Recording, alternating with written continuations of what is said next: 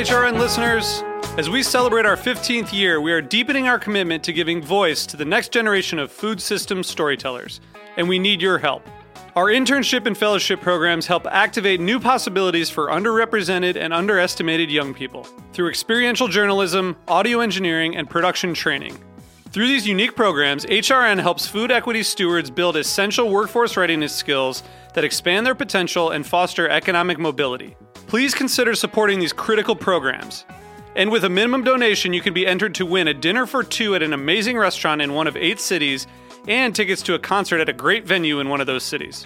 We have incredible partners across the country who have donated, as they also share our passion for helping to educate the next generation of food systems storytellers. Check out heritageradionetwork.org/15 to donate and enter to win today. That's heritageradionetwork.org/15 to donate and enter to win today. And make sure you donate before March 31st. Thank you.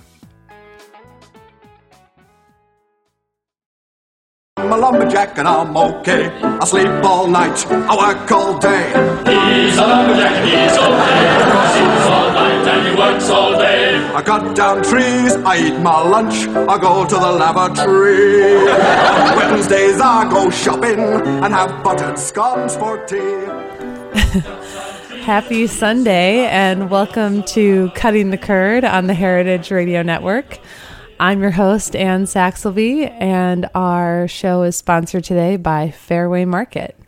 You just heard a little excerpt from a Monty Python sketch, which we thought would be fitting for today's show. My guest today is Diana Pittet, who is a part-time cheesemonger and a full-time cheddar what would you say? Addict? Enthusiast? I would go with enthusiast. Advocate? Yeah. So Diana's agreed to come on the show with me today to talk about her love of cheddar, where it came from, what it's led her to around the world, and also kind of to talk a little bit about the history of cheddar cheese, because up until just a couple years ago, for 400 years running, it was the most popular cheese in America. So thanks for being on the show. My pleasure, totally. So why cheddar? What in a nutshell? Why cheddar? It does seem a little bit comical to be infatuated and dedicated to cheddar cheese because it's definitely not a gourmet cheese. But I'm interested in cheddar for several reasons. One is sort of is rooted in personal reasons. Both my parents are English, and so I kind of relate to it because it is an English cheese. And when I was a child, growing up in New Jersey, my father would bring home for me cheddar cheese from the supermarket because that's basically where he bought cheese. Was it the white cheddar or the yellow cheddar? Well, he would buy me different kinds, and that was the thing. Each week when he would do the weekly shopping, he would bring home a different cheddar cheese, and he would try to find me the strongest one, the sharpest one. And so it was part of my awakening to realize that foods didn't always taste the same, that one product called cheddar cheese could come in different flavors and consistencies and styles, and it sort of opened myself up to this idea that there was variety in foods, because at that time, the 1970s and early 80s, we were all just wanting consistency in food. Sure. So the package always says cheddar. You know, it's funny, when I was a kid and I would go to the supermarket with my mom, she would buy me white American cheese, which was seemed exotic and cool because it wasn't, the orange kind. Mm-hmm. And so it was special. Instead of getting the craft stuff, from the whatever prepacked department, we would go to the deli and they would slice the white American cheese. And for me, that was the biggest treat. I would always get a slice right there. And actually, it's funny, for me, it was the opposite. I was always really excited to get the orange pre-sliced cheese because I was convinced that it had more flavor to it than the sort of the anemic white-looking sliced cheese. And that's what I wanted on my tuna melts and grilled cheese sandwiches. So that's funny. So you always loved cheese from childhood. Yeah. Me too. Yeah. Me too. I was an early addict. And so from there, I mean, you have spent a significant part of your life sort of traveling to study cheddar cheese. Can you tell me, what are some of the places you've traveled to? Sure. Well, it's only really been in the last 10 years that I've been traveling the globe in search of cheddar cheese or figuring out what cheddar cheese is. Of course, my travels take me to England because that's where cheddar cheese originated. But it's also taken me to Australia, specifically Tasmania, where some traditional cheddar cheeses are made. It's taken me to New Zealand, which is a big part of the export market of cheddar. It's taken me up to Scotland, over to Wales, and of course around England and the States as well. It's fun. So kind of everywhere, where the English had a sort of foothold. Australia, obviously, the U.S., obviously. Oh, and I did forget to mention Canada as well. A big presence of cheddar in Canada, of course. Interesting. I wonder why cheddar never made it to India. That was the British had a huge... Well, that actually is an interesting point, because I think that cheddar really took hold where the English colonized, where there was no native dairying tradition. You think in India has had a long tradition with milk and have had their own cheeses, of course, rennetless cheeses because of dietary prohibitions against rennet. So the English couldn't go in and sort of create a cheese tradition because it was already there. But if you think about North America and you think about Australasia, there was no dairying tradition because there really weren't any dairying animals there. It all had to be exported or imported, rather, into those areas. Now, I was reading, the paper that you wrote while I was sort of preparing for the show, and I thought that was really interesting because you were talking about basically how cheddar cheese over the years has morphed into what we now know as American cheese, and those, the little squares that I loved so much when I was a kid. And so I started thinking to myself, I was like, what would a native North American cheese be? And, we wouldn't really have cheese in our diets. It would either have to be some sort of one of those weird vegan nut-based cheeses, because, right. Or who knows? I guess we had horses here, or buffalo. I don't know. Right. It would be something, I don't know what it would be, but it would be crazy. And horses aren't even native to North America either. There really weren't any dairying animals or any dairying culture at all until Columbian contact. By the way, the horse thing, I know that must sound totally weird to all of our listeners out there, but while I was reading I think it was Paul Kinstedt's book about different animals that you can make cheese from, I was astonished to learn that you can make horse milk cheese, and that some Amish people, I think in Wisconsin or somewhere in the Midwest, do that. And I was like, wow, that's... Well, I did know about horse cheese or horse milk cheese, but recently my manager at the gourmet market in New Jersey where I work was asking why there aren't any pig milk cheeses. Did Paul Kinstedt bring that up in his book at all? Oh gosh, I don't know if he did, but I've gotten that question so many times too, and I just feel like, it's pretty obvious. If you are what you eat, you don't want to be making pig milk cheese. But you could I guess we're going off topic of cheddar cheese, but you could feed pig cheddar cheese of the future. Why not? You could give a dedicated diet to pigs, just like there's two different kinds of sheep. You have sheep for wool and then sheep for dairying, and you give them very different diets. When you're using a sheep for producing cheese, you treat it like a little mini cow and give it a special diet. But I'm wondering, with pigs, there must be some sort of protein profile in the milk or fat. But I keep wanting to look that up, and I just haven't. So maybe it would be an interesting show as all the different animals that cheese could come from, but doesn't. It's like back on Sesame Street. It's like you see the picture of the animal, and then they're draw an X through it or something. It's like, which of these does not belong? All I know is that milking a pig would not be a fun chore. No. Well, so talking about mixed breeds of animals and using animals for, different purposes, meat or milk or wool or whatever the case may be. So that sort of brings us back to the origins of cheddar in the United States, because in your paper you talk about the early dairying industry.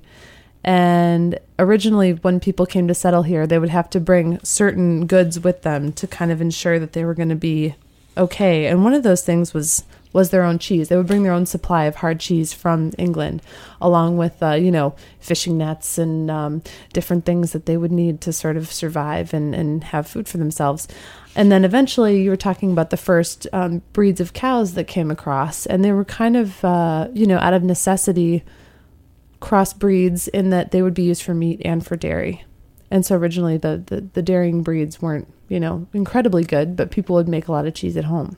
Right. I mean, primarily cheese would be something that was done for yourself and for your own consumption. But actually, from very early on, the colonists in New England were exporting cheese to the southern colonies, which were engaged in cash crops and not doing subsistence farming.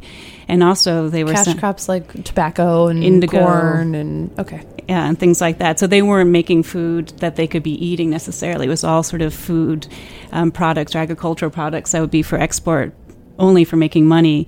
And then also, too, in the West Indies, sugar cane production and things like that, there was very little agriculture that was being grown for local consumption. And so cheese was a major export to these areas, the southern colonies and to the West Indies. And why was cheddar a good cheese for export? Why was that a good choice? Because, you know, people ask me all the time at the store, they're like, you can't, I would buy a piece of cheese right now, but I'm going to be traveling with it. And so I feel like cheddar addresses those questions. It sure does. And I should point out, too, that this cheese that was being exported to the southern colonies and to the West Indies was probably not called cheddar. I'm not sure what it was called, probably just cheese.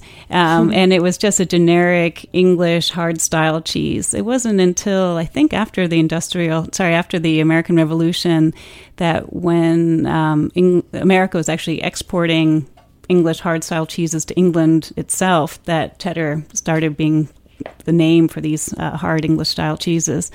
Cheddar is great for export, for getting from the countryside to urban centers, because it is a big, hard, durable cheese that's meant to last. It has low moisture, which means that it's not going to spoil as easily. And then since it's big and hard, it's not going to bruise or get all banged up like a little dainty brie or something like that. It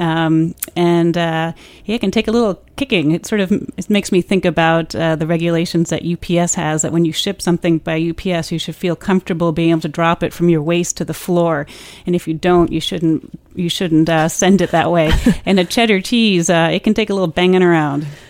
Judy Shad, who's a really hilarious cheesemaker from Greenville, Indiana. She has a goat dairy called Capriole, and they ship a lot of cheese around the country. And they used to have that written on their like wholesale, price list and information. They had a kick the box policy where, if your cheese arrived damaged because of UPS and all these ridiculous regulations like you were just talking about, they would literally have people kick and destroy the boxes to prove that it had somehow, gotten messed up in transit. But so those are the fresh little goat cheeses that, right, are the dainty ones that you were talking about. But cheddar, you can pretty much beat the crap out of and it'll be okay. More or less. I mean, cheese is still a sensitive product. And so even now you'll see cheddar cheese in these 50-pound wheels that do show some bruising and whatnot. So they're not totally indestructible, but they are definitely more hardy than little tender goat's cheeses.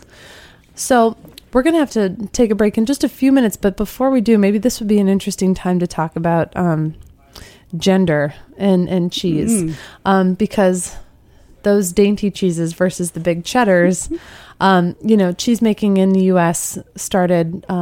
cheese making traditionally is a woman's job. True. Because, you were talking about the division of labor in your paper on a farm, and the men generally do the outside work, the women do the inside work, which is, of course, cheese making falls under the second category.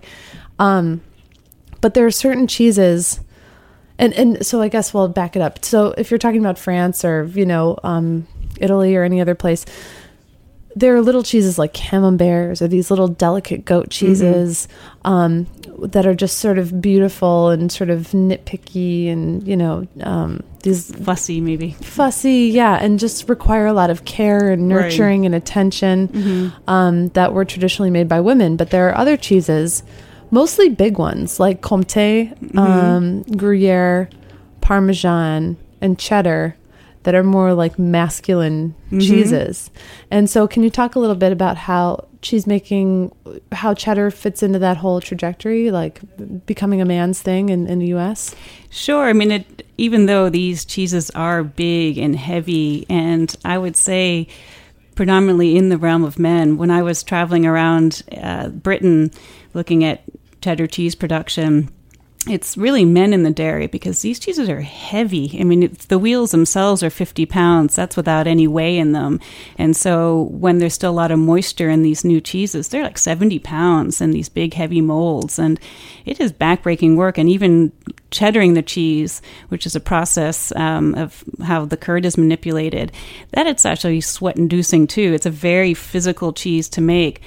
But it was also in the realm of women. Women did make these cheeses historically, and it's become more of a men's making, man-made cheese.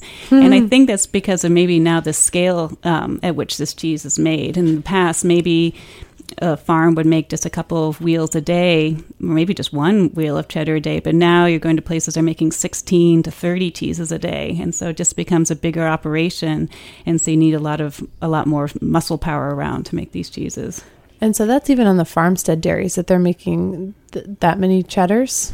The ones, the small ones, let's say like Keen's, Montgomery's, they make about 12 to 20 wheels a day. Maybe at Quick's Cheddar in Devon, they maybe make about 30 or so wheels a day.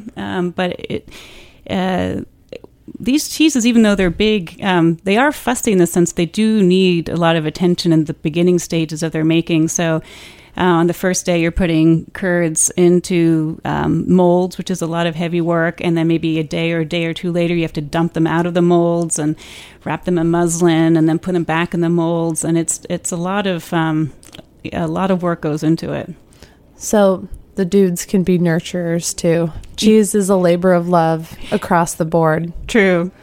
Well, I think we're going to take a quick break on Cutting the Curd. And when we come back, I want to talk a little bit more about American cheese. I want to talk about American cheese as kind of this strange cultural document and what it says about, I don't know, where we've gone from cheddar and where we can go back to in the future. So stay with us on Cutting the Curd. Look on the bright side of life. Always look on the light side of life. If life seems jolly rotten, there's something you've forgotten, and that's to laugh and smile and dance and sing. When you're feeling in the dumps, don't be silly chumps. Just purse your lips and whistle, that's the thing. And always look on the bright side of life. Come on. Always look on the right side of life. For life is quite absurd, and death's the final word. You must always face the curtain with a bow. Forget about your scene, give the audience a grin. Enjoy it, it's your last chance anyhow. Welcome back to Cutting the Curd on the Heritage Radio Network. I'm your host, Ann Saxelby, and joining me today is Diana Piettet, cheddar expert. I'm going to call her an expert. Okay. She doesn't say that. I should also mention that our show today is being produced by Jack Inslee and engineered by Nat Weiner. So thanks to them for dutifully tagging all of our cheddar speak. So American cheese. I don't know. I just have to go on this quick aside because, well, no, I guess it's not. I guess it's kind of a logical progression. So we're talking about cheddar as a man's thing. Right. How cheddar making has become a sort of more masculine cheese. And cheddar was really one of the first, if not the first, mechanized cheese making processes in the world. Isn't that right? Yeah, that's right. Right here in New York State. Yes, in Rome, New York. I think the date is 1851 by Jesse Williams and his son.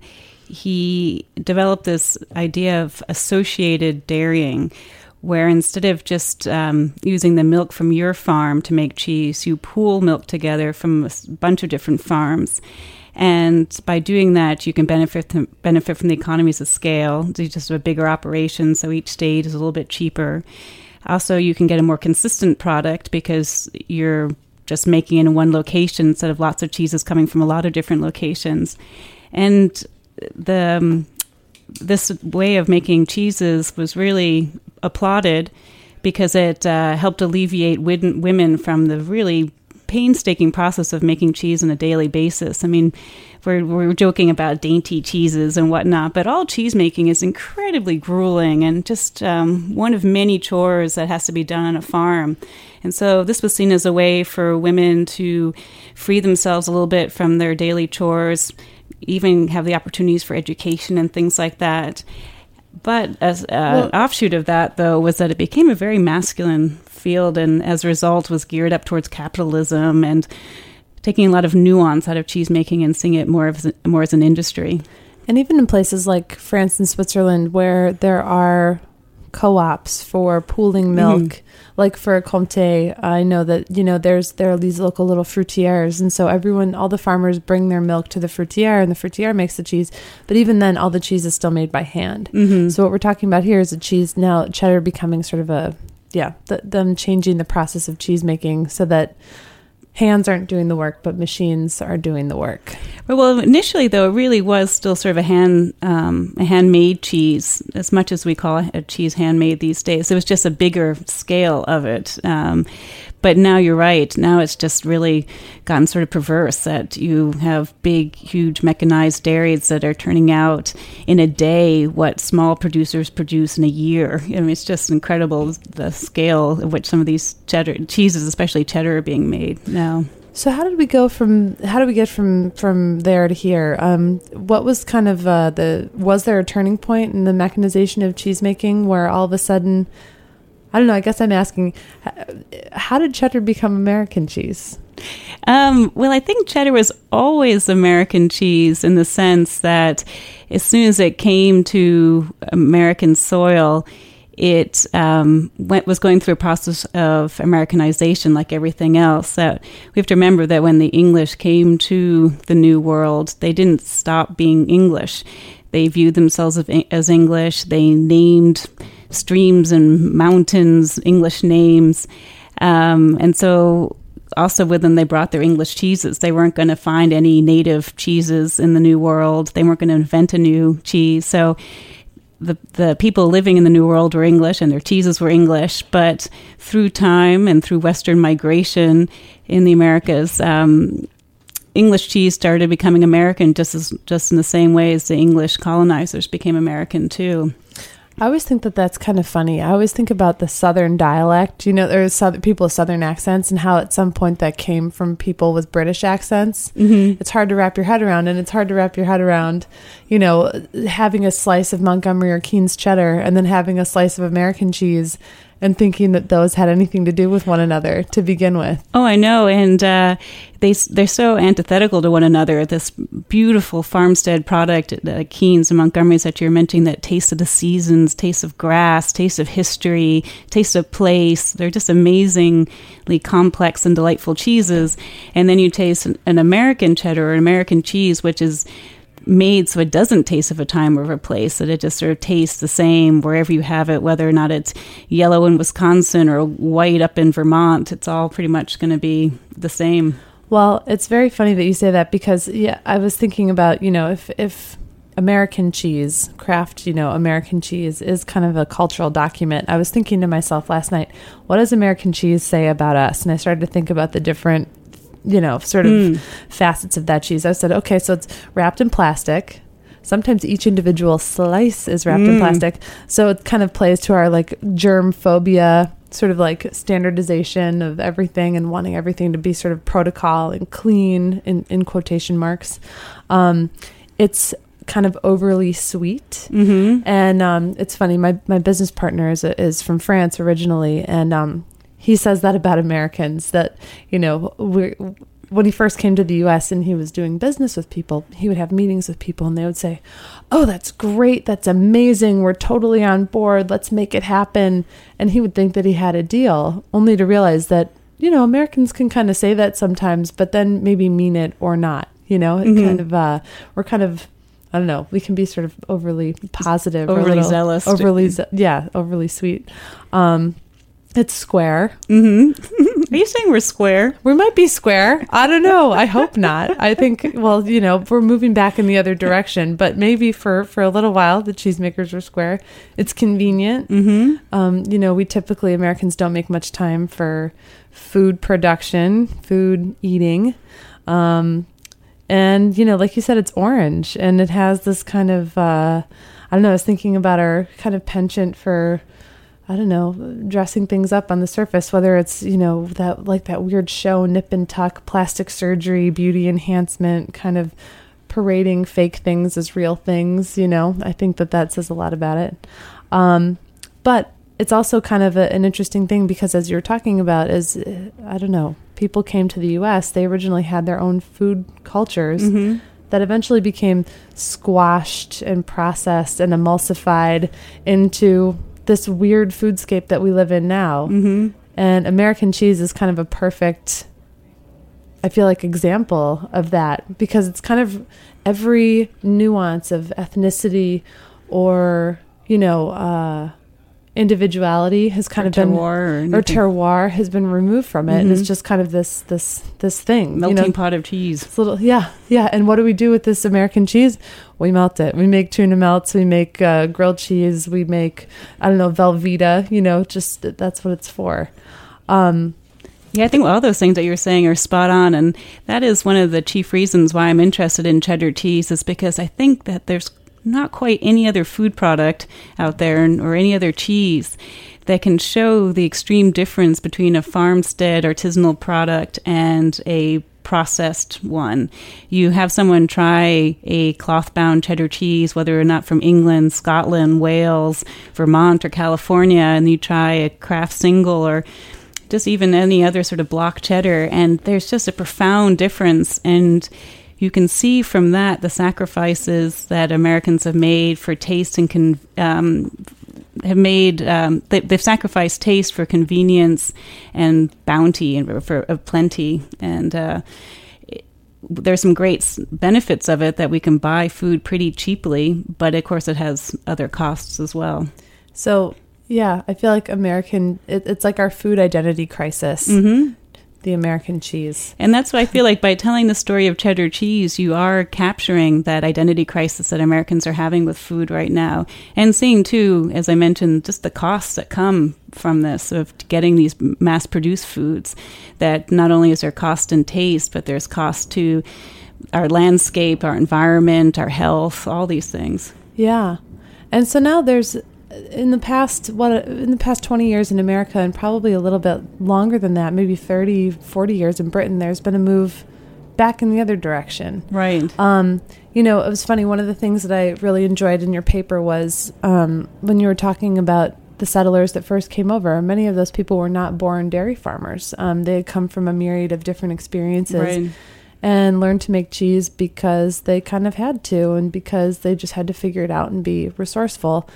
And I feel like with the American cheesemakers now that I, primarily deal with, that's also true. That, they haven't come from dairying backgrounds, and they're just kind of trying to figure it out as they go, and make, try to make a beautiful cheese that, comes from a place where they live. Right. That is very interesting now, that this renaissance of cheese making in the States.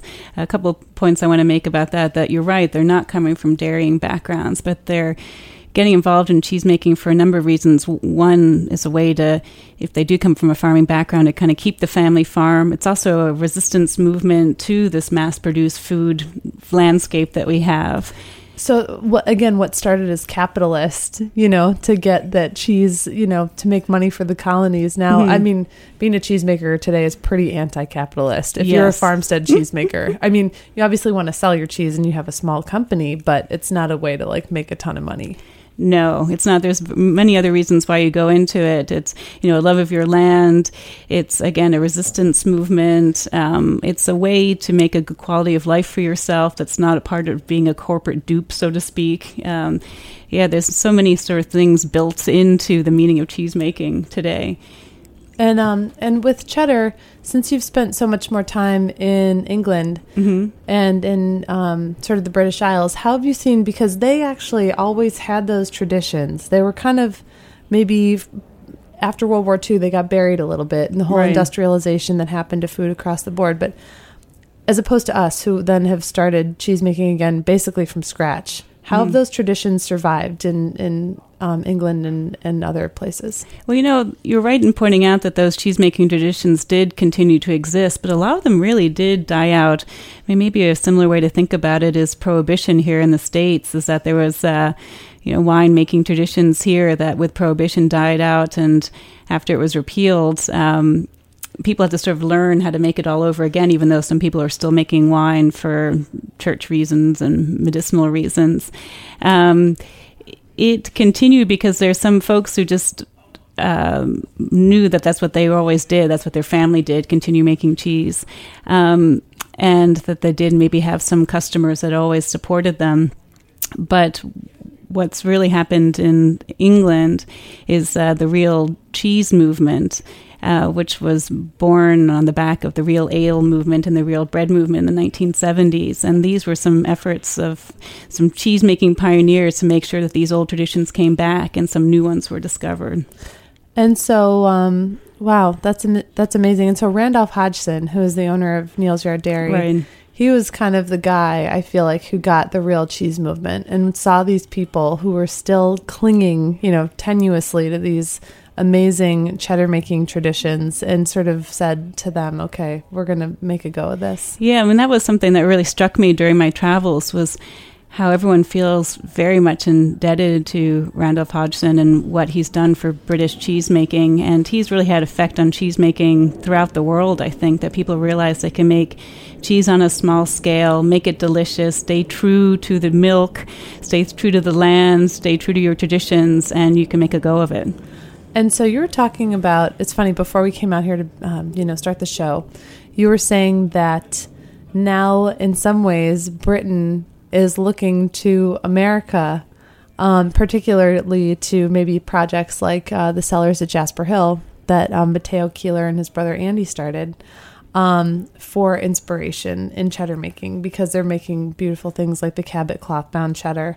And the ironic thing is that, Matteo started his education with Randolph at Neal's Yard Dairy, has now come back and done his own thing here. And now there's kind of a beautiful kind of symbiotic thing happening. Yeah, people looking across the pond from both sides to help one another out. And I think that for artisanal cheesemaking and good cheddar cheesemaking to continue, there needs to be a camaraderie and a sharing of information, because what's different about cheesemaking in the Americas and in the British Isles, I think it's a very solitary pursuit. It's very different from making Comté, for instance, where there's everybody in the valleys making Comté and can talk to each other about making Comté, but there's not that kind of tradition in America and the British Isles. So people from both sides of the pond and also down under need to be talking to one another to make the best product they can. So it's amazing. I was thinking about cheese as a product of globalization. When the British colonies were kind of, spreading their tentacles all over the world, cheese was kind of a common denominator, that became a part of all of those different cultures.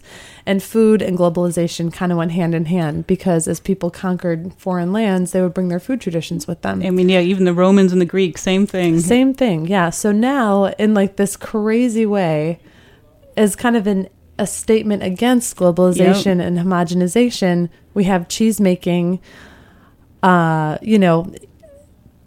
Europe influencing cheesemaking in America, influencing cheesemaking in South America, in Australia. The common denominator is to have a good cheese that tastes like the place where it comes from, that reflects the cheesemaker's experience, and they're all talking to each other. So I feel like cheese, in a way, is kind of like globalization at its best, if it's working that way. Yeah, that's a great way to think about it. Cheddar cheese is the world's most popular cheese, and as a result, there's folks all over the world making it and can talk to one another about it. Well, I want to go eat some of it. All this talk about cheese has made me hungry. I think actually it's probably a good time to do that. I think we're unfortunately out of time today, but thank you so much for joining me on the show. And let's follow this up. Yeah, thank you so much for giving me a venue to talk about cheddar cheese. See you next week on Cutting the Curd. Could replace that good old tasty English cheddar cheese. Sunday roast with Yorkshire pud and rhubarb tart is very good, but we prefer that good old cheddar cheese. Round the world you get exotic foods. Wash it down with different kinds of booze. But whether you're in London or north of Kathmandu, there is only one thing I'll recommend to you. Porridge oats and curry goats, haggises will get my vote. They prefer that good old cheddar cheese. A piece of steak carved off the rump ain't half as nice as a pint of scrump and a great big lump of English cheddar cheese. Round the world you get exotic foods. Wash it down with different kinds of booze. But whether you're in London or north of Kathmandu, there is only one thing I'll recommend to you. Now Bristol City football side down Ashton Gate, they are the pride, 'cause they all train on good old cheddar cheese. Cockles, winkles, whelks and crab, fish and chips in a paper bag just don't compare with good old cheddar cheese. Round the world you get exotic foods.